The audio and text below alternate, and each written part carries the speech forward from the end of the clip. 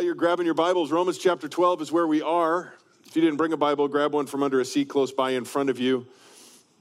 Romans chapter 12. I'd just like to underscore a couple of the announcements that were made earlier. Not that you all weren't paying very close attention. I know you were, but just want to underscore a couple. First of all, next Sunday after second service, we're going to be having baptisms. And if you are a born-again believer, you've given your life to the Lord Jesus, he's your Lord and Savior, but you have never been baptized as an adult, I would like to invite you to stop by the Connect Center afterwards and sign up to be baptized.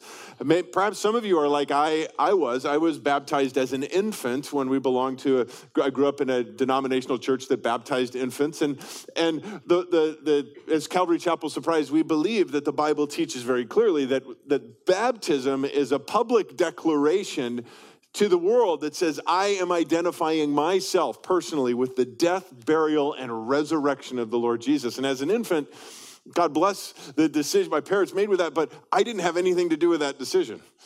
And now as an adult, I later was baptized in as an adult because I wanted to tell the world, hey, I belong to Jesus. And that's what baptism is all about. It's commanded. It's not part of salvation. It is the declaration that I have been saved. So if you haven't done that, I just encourage you to stop by and sign up after the service so we can get your information. It's next Sunday after second service. It'll be outside. And again, I know it's really cold out, but the water's heated. So it's no problem there. Also, ladies, I would like to give a personal invitation for you guys to come out on Friday night at 6:30 for the dessert fellowship. It's been several weeks that my wife has really had a message that the Lord has been giving her. And it's been actually over quite a period of time, but just the last several weeks. And I've been talking with her about this and praying with her about it. And I know you ladies will be blessed. So please come out this Friday night, 6:30. If you need childcare, we will have that provided, but we need to know how many watchers to have over the kids. So if you would sign up at the Connect Center and let us know that you're bringing your kids Friday night, we can make sure we have enough child care workers to take care of that. So, all right, Romans chapter 12 is where we are.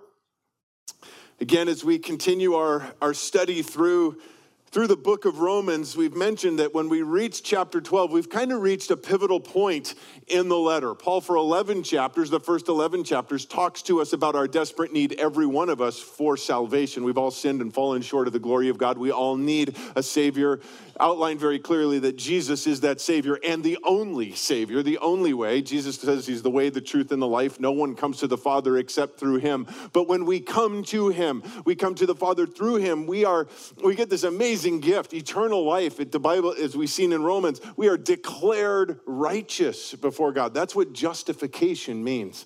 And through 11 chapters, talking through all of that. But now when we get to chapter 12, therefore is what it starts with, because of that. And we talk about now, because if we truly have accepted that amazing gift of eternal life, our sins completely forgiven, eternal life is ours in Christ Jesus. If we truly believe that, guys, our lives are going to be different. There's going to be something different about us. So we can't go on continuing to live the way that we used to. Our lives will be markedly different than they were before, and the way that the world is. And chapter 12 begins this great look at how our lives should be different. And we talked about right away is that we're no longer to be conformed to the world. The world's way is no longer put into a mold that the world would have us be in, but we are to be transformed by the renewing of our minds, our lives to be a living sacrifice for him. We talked about spiritual gifts that are given to believers and how they are to be used for the body. But last week, I started into mentioning to you that I think the second half of chapter 12, Paul really zeroes in on what should define us as Christians, and that is love. And not just love like we have for pizza and all sorts of other things, but agape love. The love that doesn't make sense to the world. The love that is selfless. The love that is unconditional. The love that, quite frankly, is God. God is love, is agape love. The love that he demonstrated to us, that while we were yet sinners, he died for us. And the love that he enables us to have to one another and to the world around us. We talked last week that if you want to see love defined, go to 1 Corinthians chapter 13. It's defined for us there, agape love. But I believe if you want to see love outlined, we're looking at it in Romans chapter 12. Last week, we started in looking in that, and we talked about the fact that love must be genuine. We looked at love's sincerity. It must be without hypocrisy. Hypocrisy speaks of that idea that you wear a mask on the outside, portraying something to the world that's very different than what is in your heart. And love can't be that. It must be sincere. It must be genuine. We looked at love's humility, that as born-again believers, that really, if we want to be in competition at all, we need to be competing against one another to outdo each other in showing one another honor, placing one another's needs above our own. We looked at love's intensity, that we are to be on fire for the Lord, serving him, filled with the Holy Spirit, not lukewarm, not just taking this as kind of floating along, but on fire for the Lord. We looked at love's tenacity, because we're going to face persecution. We're going to face difficulties. We're going to face trials in our life, and we need to persevere in those. We looked at love's generosity, that we are to find out and understand the needs of one another and be actively involved in taking care of those needs. Not just financially, but emotionally and spiritually, and all of the needs with one another. And also showing generosity, showing hospitality, even to strangers as they might come in. And we looked at all of those aspects, and we left off last week in verse 13. We're going to pick up today in verse 14, if you'd follow along with me, and we're going to look at love's economy. Love's economy, beginning in verse 14. Notice Paul writes, "Bless those who persecute you. Bless and do not curse. Rejoice with those who rejoice, and weep with those who weep. Be of the same mind toward one another. Do not be haughty in mind, but associate with the lowly.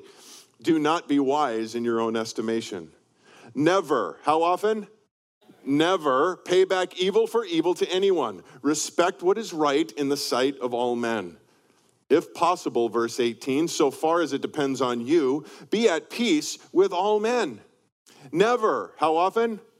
Never take your own revenge, beloved, but leave room for the wrath of God. For it is written, 'Vengeance is mine, I will repay,' says the Lord. But if your enemy is hungry, feed him. And if he is thirsty, give him a drink. For in so doing, you will heap burning coals on his head. Do not be overcome by evil, but overcome evil with good."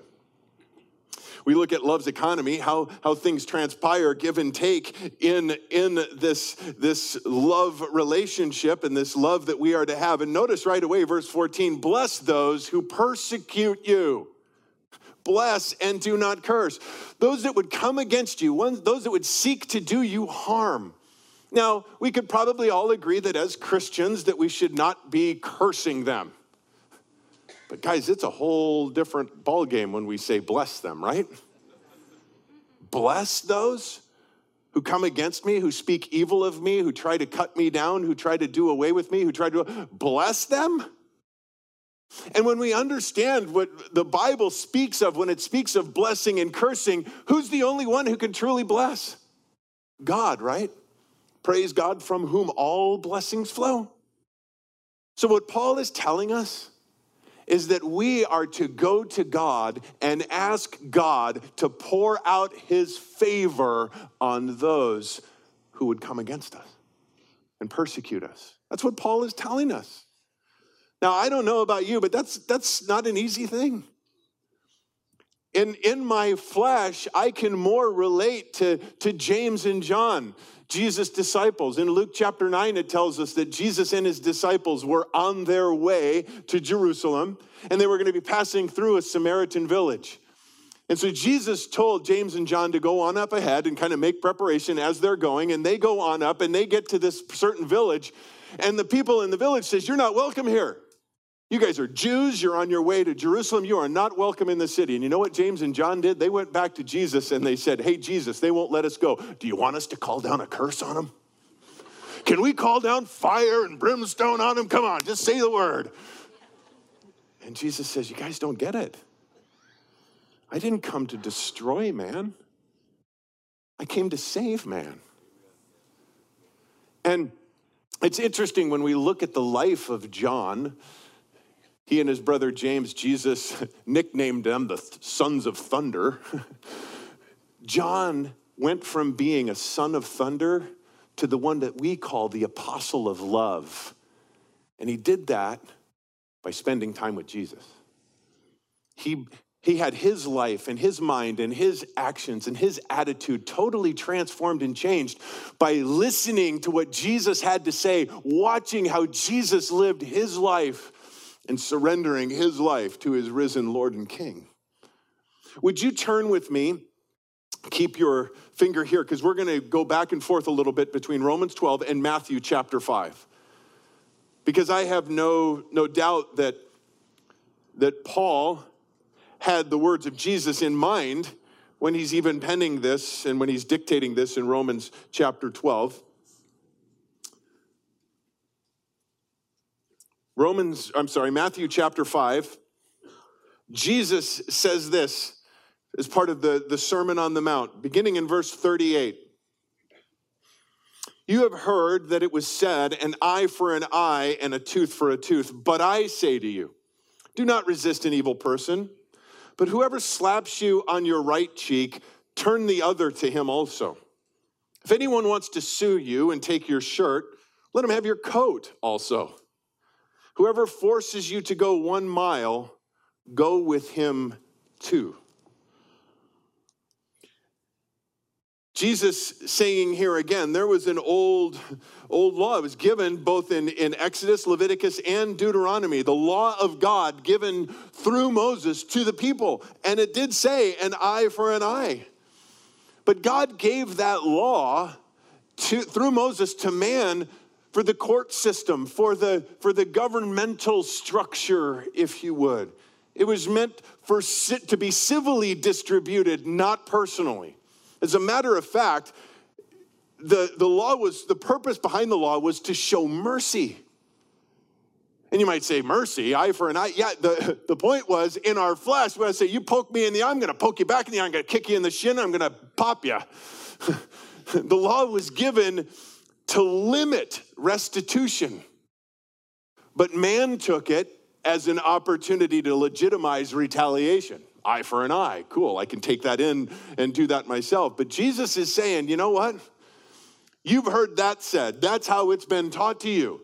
But that's not the heart of God. I say to you, and then he gives these unbelievable examples when you think about it. Somebody sues you and takes your shirt. And he says, you must be cold. You want my coat too? Take that as well.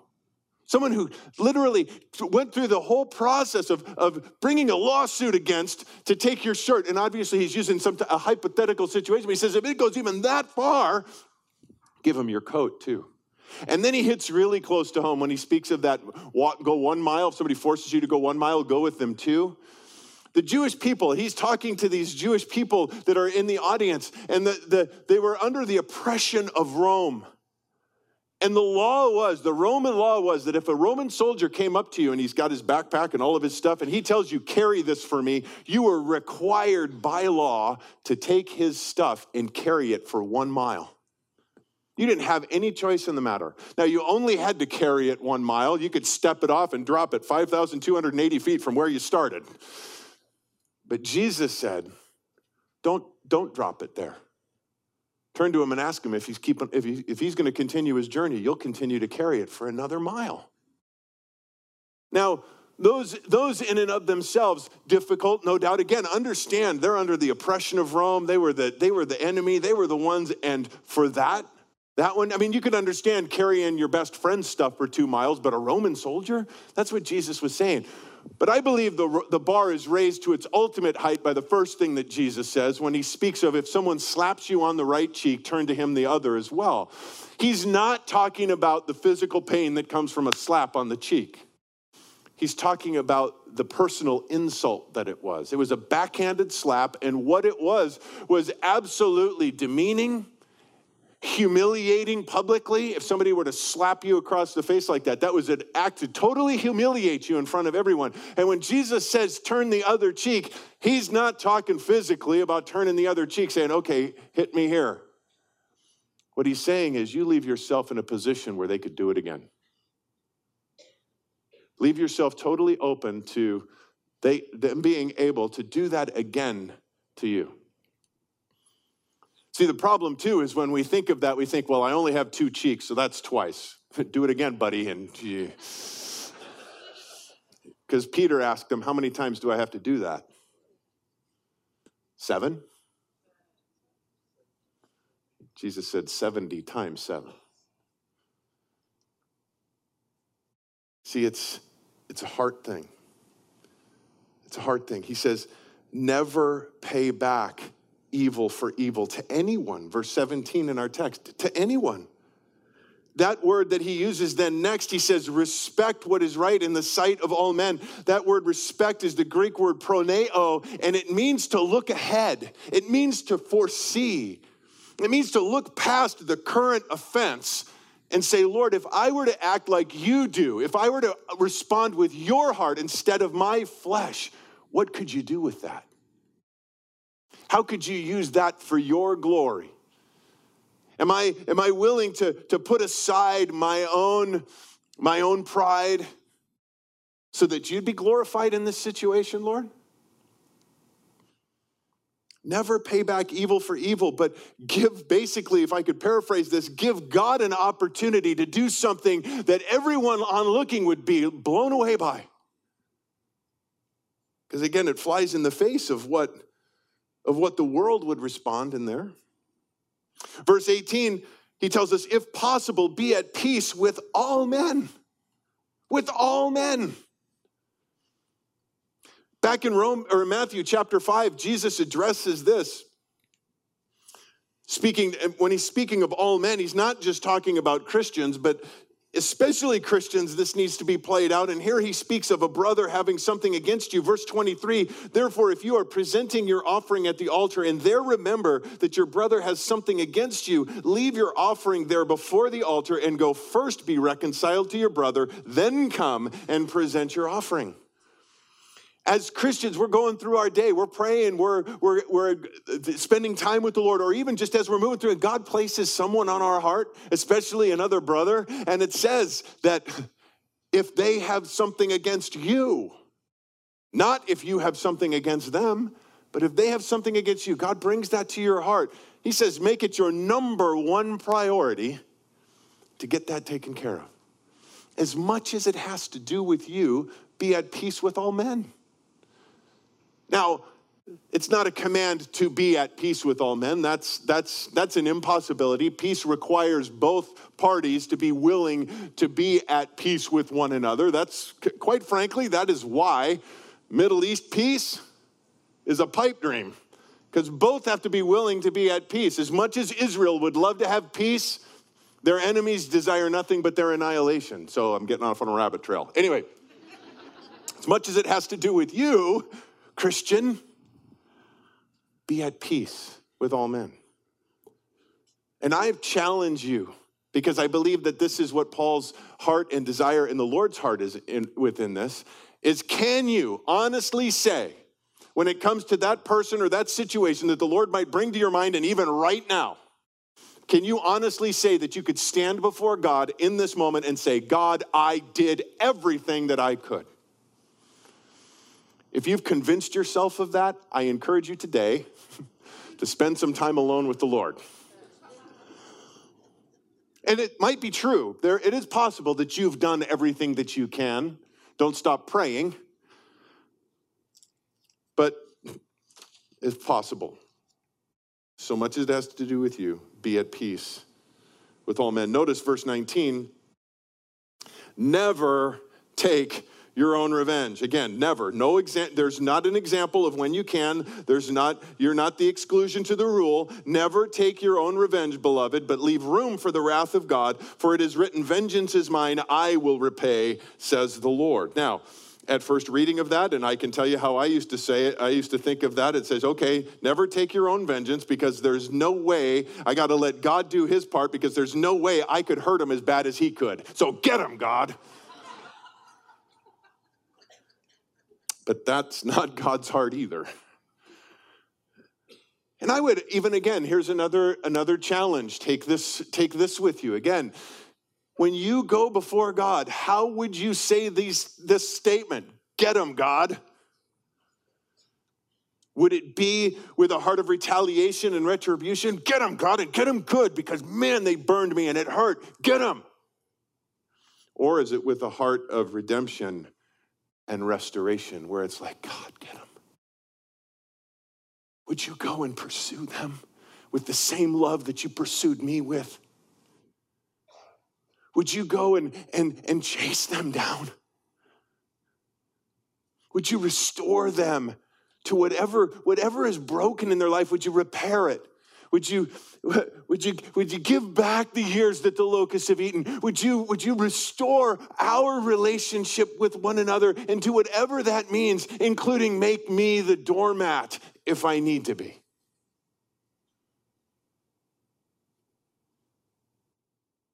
Our primary concern always as Christians, again, this is our call, agape love, is for others. And we talked about this last week. I mean, that's a difficult thing. This is a difficult section for us to go through because it's calling on us to do something that goes very contrary to our flesh, to our nature that wants to defend, that wants to stand up, that wants to say again, what about me?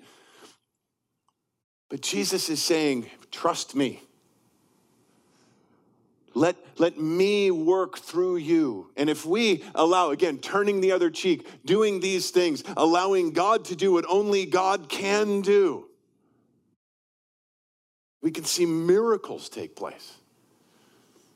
Paul writes in 2 Timothy chapter 2, verses 24 to 26, the Lord's bondservant, that is us, those redeemed by his blood, must not be quarrelsome, but be kind to all, able to teach, patient when wronged, with gentleness correcting those who are in opposition. Notice, if perhaps God may grant them repentance, leading to the knowledge of the truth. So often, guys, our focus is on winning an argument instead of winning a soul, instead of repairing. We want to make sure everybody knows I'm right. Leading them to the knowledge of the truth, and they may come to their senses and escape from the snare of the devil, having been held captive by him to do his will. Verse 20, again, as he's continuing, as he's speaking here to us, he's talking now, he says, if your enemy, and he's quoting again now from Proverbs chapter 25, if your enemy is hungry, feed him. If he is thirsty, give him a drink, for in so doing, you will heap burning coals on his head. First of all, and I had somebody come up and ask me after first service, what does this mean? Because we have somebody who is trying to steal from us and all of this kind of stuff. What is it in that situation? This is not a command to just be totally passive in every situation. We do have a right to protect ourselves physically. I mean, if a burglar breaks into your house and starts stealing your stuff, don't say, hey, if you get hungry, there's food in the fridge. That's not what this is saying. Obviously, we know that this is speaking of our heart and those that would come against us in those types of ways.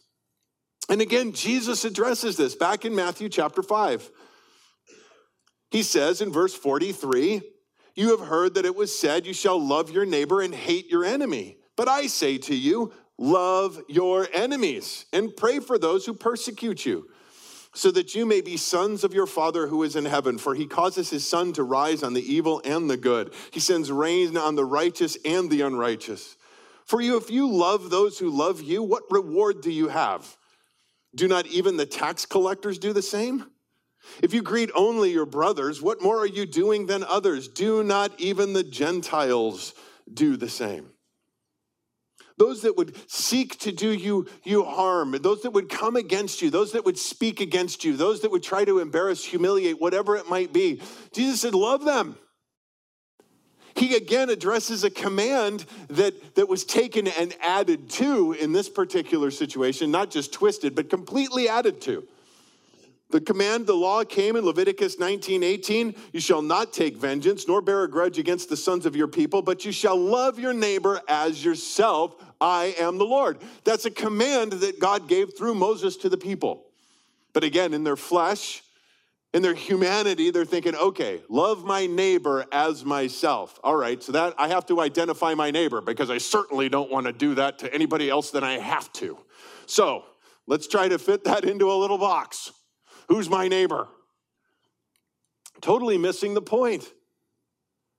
Also, they added to it, well, then if I only have to love this person, that must mean that I can also hate my enemy. And Jesus said, well, that's maybe what you heard, but that's not the heart of God. The heart of God is that you actually love everyone. That you would even love your enemies, those again seeking to do you harm, and that you would pray for them. Again, like we talked at the beginning, that you'd go before God and say, God, would you pour out your blessing on them? Would you grant them favor? Would you bless them? And he doesn't need suggestions as to how. Leave that, say, God, you know what's needed most in their life and in their situation. Would you give them that? You know, it's awful hard to hold grudges and to hate someone that you're praying for every day. And by the way, don't do it out of obligation or duty. Do it out of a burden. And if you don't have that burden, pray for the burden. That they would be, again, that their relationship with the Lord would be reconciled if it's broken, that it could be restored, that your relationship could be restored. There's a good chance some godly person was praying for you regularly when you weren't so lovable. And the goal, to heap burning coals on their head. Get them, God. Again, understanding what that's meaning. There's a lot of variations when you read commentaries to the specifics of what is meant there, but all agree that bottom line is what we're hoping to get from this. The goal of all of this is that they would be brought to a place of humility and repentance by witnessing our humility and willingness to not strike back, to not fight back, to even when they come against us, to seek to bless them, to where they would be totally disarmed, would have no way of defending that, to continue on with that they too would just be overcome by it and be drawn to repentance and humility on their own. Proverbs 25, 21 and 22 actually adds the words, and the Lord will reward you. Keep burning coals on their head, bring them to a point of humility, but the Lord will reward you. And I believe that the Lord rewards us in those situations by destroying our enemies, by making them our friends, by restoring the relationships that were damaged. One last thought on this. Paul writes this in 1 Corinthians chapter 4, beginning in verse 12. He says, when we are reviled, we bless. When we are persecuted, we endure. When we are slandered, we try to conciliate. We have become as the scum of the world, the dregs of all things, even until now. I have to tell you, I read that and it challenges me right to my core. Am I willing to become the scum of the world? The dregs of all things? Just so God could reach someone else? Just so God could do his work? Am I willing to be used that way by God? He says, I do not write these things to shame you, but to admonish you, to teach you, to instruct you as my beloved children. And not just by word, by deed, and by action. Paul lived it out. We see love's economy. It doesn't line up with the world's way of responding to things as it comes to us, but that's what we're called to do as Christians. Now, I'm sure paying close attention, you noticed that I skipped over verses 15 and 16 because I want to address that under a different heading, if you would, and that's love's community. Kind of bringing it in a little, zeroing in it a little bit closer, whereas these other verses we've been looking at can be looked at in how we deal with the outside world as well as the body of Christ. But here, let's look at zeroing in on dealing with one another as believers. Verse 15, rejoice with those who rejoice and weep with those who weep. Be of the same mind toward one another. Do not be haughty in mind, but associate with the lowly. Do not be wise in your own estimation. The community of believers. And I love verse 15. Rejoice with those who rejoice. Weep with those who weep. I read this week. I love this. It says, shared joy is double joy. Shared sorrow is half sorrow. And don't you know that to be true? As believers, as a community, as the family of God, when we have something to share with one another that we can rejoice in, and let's just say you get together with a handful of believers with friends and you share something that God did and you rejoice together, how that just multiplies the joy in your own heart. But also when you come together as believers and there's something that's heavy, perhaps you've lost a loved one, or you're going through a difficult thing in your marriage or a job-related thing or whatever, and you come together and you share that together, the sorrow, the mourning, if you would, on that it's lightened because we share that together. It's a beautiful picture of how the community works. But I think it's important that we don't ignore the fact that this is placed between verses 14 and 17. Verse 14 says, bless those who persecute you, bless and do not curse. Verse 17, never pay back evil for evil to anyone. If we look at it in context and we say, rejoice with those who rejoice, can you rejoice with someone who is celebrating something that came at your expense? Somebody else is being honored and recognized for something that you wanted to be honored and recognized for? Can you come alongside and sincerely rejoice with them? Or is there something inside of you that is resenting it? That's something we need to deal with in our hearts. We are called to rejoice with those who rejoice, regardless of if it comes at my expense. Regardless if it's something that I've been praying, God, would you use me in that? Would you do this for me? Would you do, and somebody else seems to get that. We are to rejoice with them. Weep with those who weep.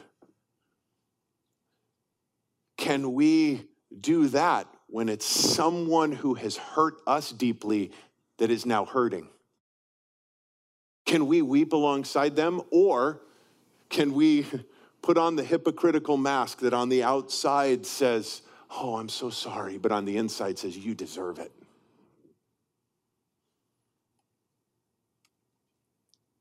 This is what we're called to do, is to have the heart of the Lord. The Lord is the one who said, Father, forgive them. They don't know what they're doing, as he was being nailed to the cross. Verse 16 says that we are to be of the same mind toward one another.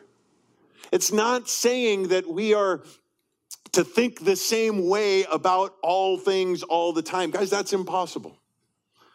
But we are called to have the same mind toward one another. And just to remove any doubt, it's not your mind we're talking about. Because that's our tendency, right? I have no problem. We are going to get along just fine as long as you agree with me. We're talking about the mind of Christ, the unity of the body. 1 Corinthians chapter 12. So that there be no division in the body. This is the heart of Christ. No division in the body, but notice that the members may have the same care for one another. No division. The way that happens is by having the same care for one another. If one member suffers, all the members suffer with it. If one member is honored, all the members rejoice with it. Now you are Christ's body and individually members of it. If one member suffers, all suffer. One rejoices, all rejoice. Paul, interesting, as we've commented several times studying through the book of Romans, Paul had never visited Rome when he wrote this letter. He would years later, as a matter of fact, as a prisoner. And while he was a prisoner in Rome, he wrote the prison epistles, we call them. One of them is a letter back to the church in Philippi, the book of Philippians that we have. And he had gotten wind of a dispute that was taking place between two people within the church in Philippi. And I'm just going to read it for you. You can jot this down and look it up yourselves later. It's in Philippians chapter 4, beginning in verse 1. He says, "Therefore, my beloved brethren, whom I long to see, my joy and my crown, in this way stand firm in the Lord, my beloved. I urge Euodia and Syntyche to live in harmony in the Lord. Indeed, true companion, I ask you also to help these women who have shared my struggle in the cause of the gospel, together with Clement, also, and the rest of my fellow workers whose names are in the book of life." Paul calls them out. Two ladies, Euodia and Syntyche. They're having a dispute. These are two Christian women. These are two Christian women who were fellow workers together alongside one another, alongside Paul, that have somehow now their relationship has severed. And it's not a doctrinal issue. One or both of them have gotten their feelings hurt. One or both of them have had something take place, and it has caused a division there. And the body is feeling it, because when one part of the body hurts, the rest hurts. Now, I checked, I pulled it up on my CC Surprise, and we do not have a Euodia or a Syntyche as members of our church. But might I suggest that we do have a Euomia and a So Touchy. You owe me a certain look. You owe me a certain response to what I say or what I do. You owe me because I am who I am. And it's so touchy. You didn't look at me that way, or what and whatever it might be. And because of that, feelings get hurt and separation take place. And this isn't just women, guys, we do it the same way. Things that really should not be the issue, should not be a problem, that needs to come together. It needs to get worked out. I love this. He deals with this in 2 verses. Notice he does not say, get them together, let them both explain their sides, and then you determine what. He doesn't say anything like that. Basically what he's saying is, ladies, get together, work it out, and move on.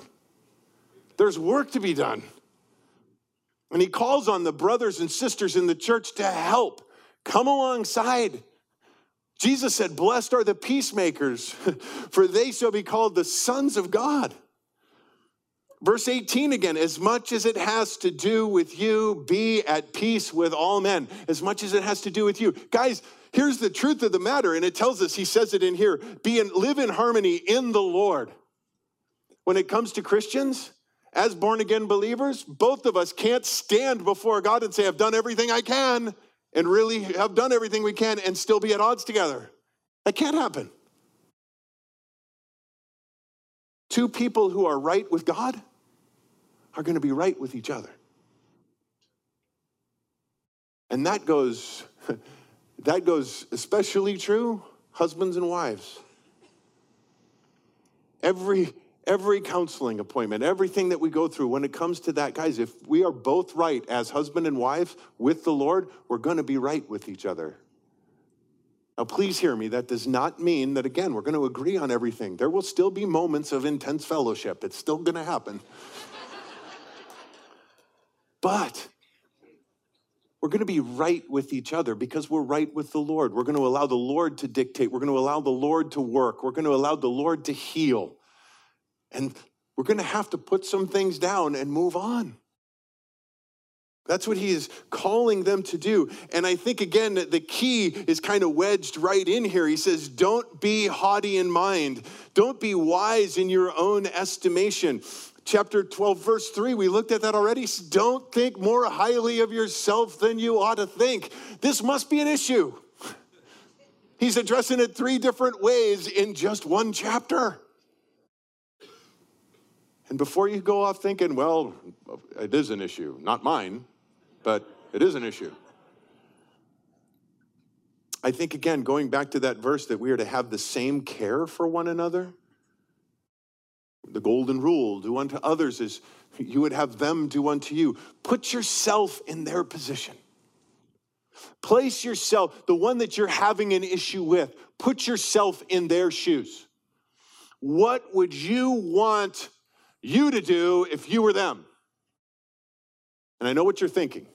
So strike this off right now. If I was them, I'd realize it was my fault and I'd come and apologize to me. Cross that off right now. Let God do that work that only he can do. When we place ourselves at his disposal in this, guys, the biggest barrier to unity is pride. And we all have to put it to death daily.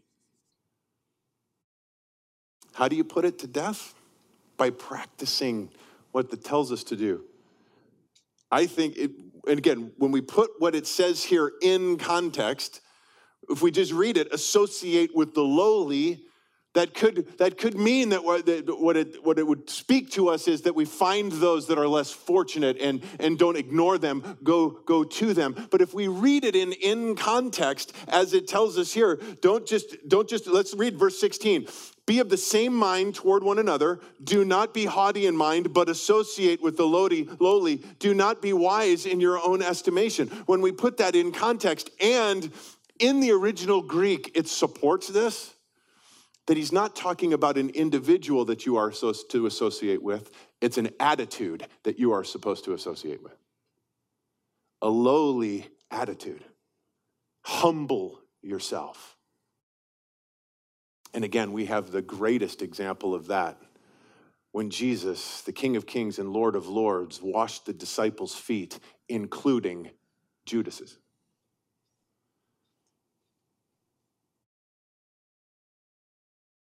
Loves community, loves economy. Lastly, verse 21, do not be overcome by evil, but overcome evil with good. Loves victory.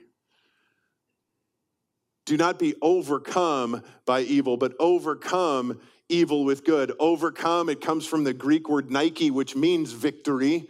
The Greek word is nikao, overcome, conquer, prevail. Revelation 12, verse 11 says, we overcome, we nikao, by the blood of the Lamb. The ultimate example of overcoming evil with good. The blood of the Lamb, the blood of the spotless Lamb, the perfect Lamb of God, the blood of Jesus shed for you and I, overcoming the evil of our sin that we so deliberately displayed. That he displayed his love for us, that while we were yet sinners, when we wanted nothing to do with him, he died for us. Again, the ultimate example and display of overcoming evil with good. We are to overcome by the blood of the Lamb, but it also says by the word of our testimony. The word of our testimony. Jesus said as Christians that we are to be his witnesses in all of the world, and a witness needs a testimony. And our testimony as born-again believers, I was lost, but now I'm found. I was blind, but now I see. I was a helpless, hopeless sinner, but because of Jesus, but God, the blood of Jesus washes me clean, has set me free. He who knew no sin became sin for me, so that I might become the righteousness of God in him. That's my testimony. That's your testimony as born-again believers. But it has to go beyond verbal. As chapter 12 again, point after point after point after point outlines for us, guys, our lives need to be a living witness. Our lives need to be a living testimony. And it wraps it up here in verse 21. It's pretty simple, but nobody said it's going to be easy. As a matter of fact, what we're talking about today might be the most difficult part. But it's not optional.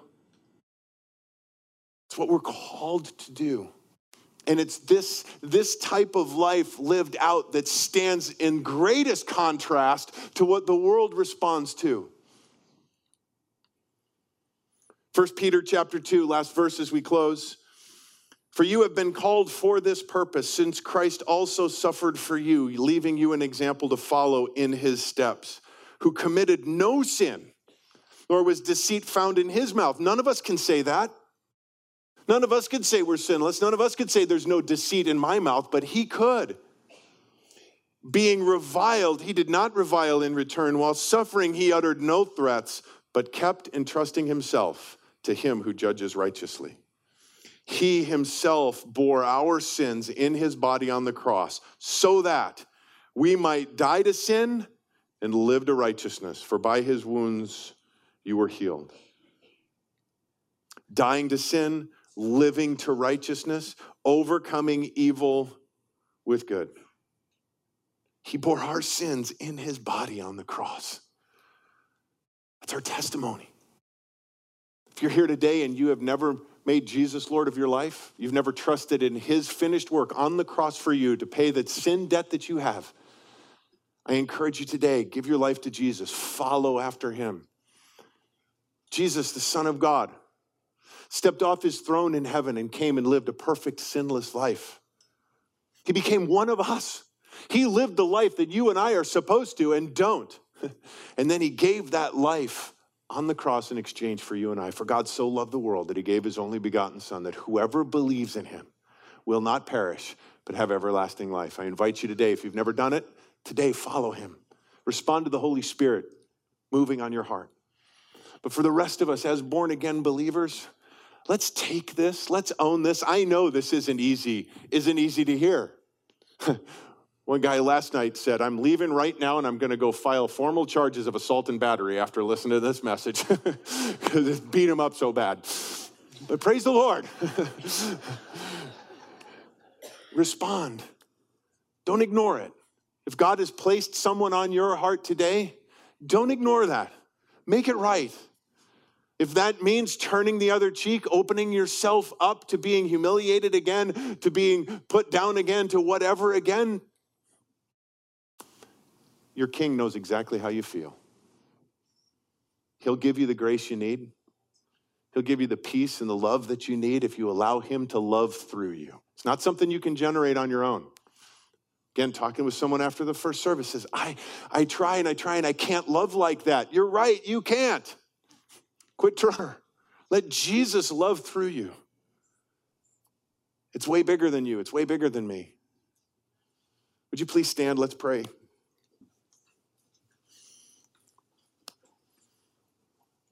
Lord Jesus, we humbly come before you again today, and we just thank you and we praise you for who you are. As we just again read, we are forever indebted to you because you bore our sin, all of it, in your body on the cross. You took it all. You took the wrath that was due us. You took the punishment that was due us for every thought, every action, every word that is not pleasing to you, that has been selfish, that has been self-centered. You took all of that. And in exchange, you clothe us in your righteousness. Lord, our desire is to walk in a manner worthy of that gift. Our desire is to live a life that reflects the garment that you have put on us of righteousness. And Lord, it's hard. It's hard to forgive like you forgave us. It's hard not to retaliate. It's hard to ask that you would bless them. But God, meet us right where we are, right here, right now. As we confess our struggle with this, Lord, would you fill us with your Spirit? As we lean on you completely, Lord, would you love them through us? And Lord, we pray that you would get them. That you'd get them and you'd draw them back. That you'd restore the years that the locusts have eaten. Lord, I pray for relationships to be restored today. I pray for your body to be mended today.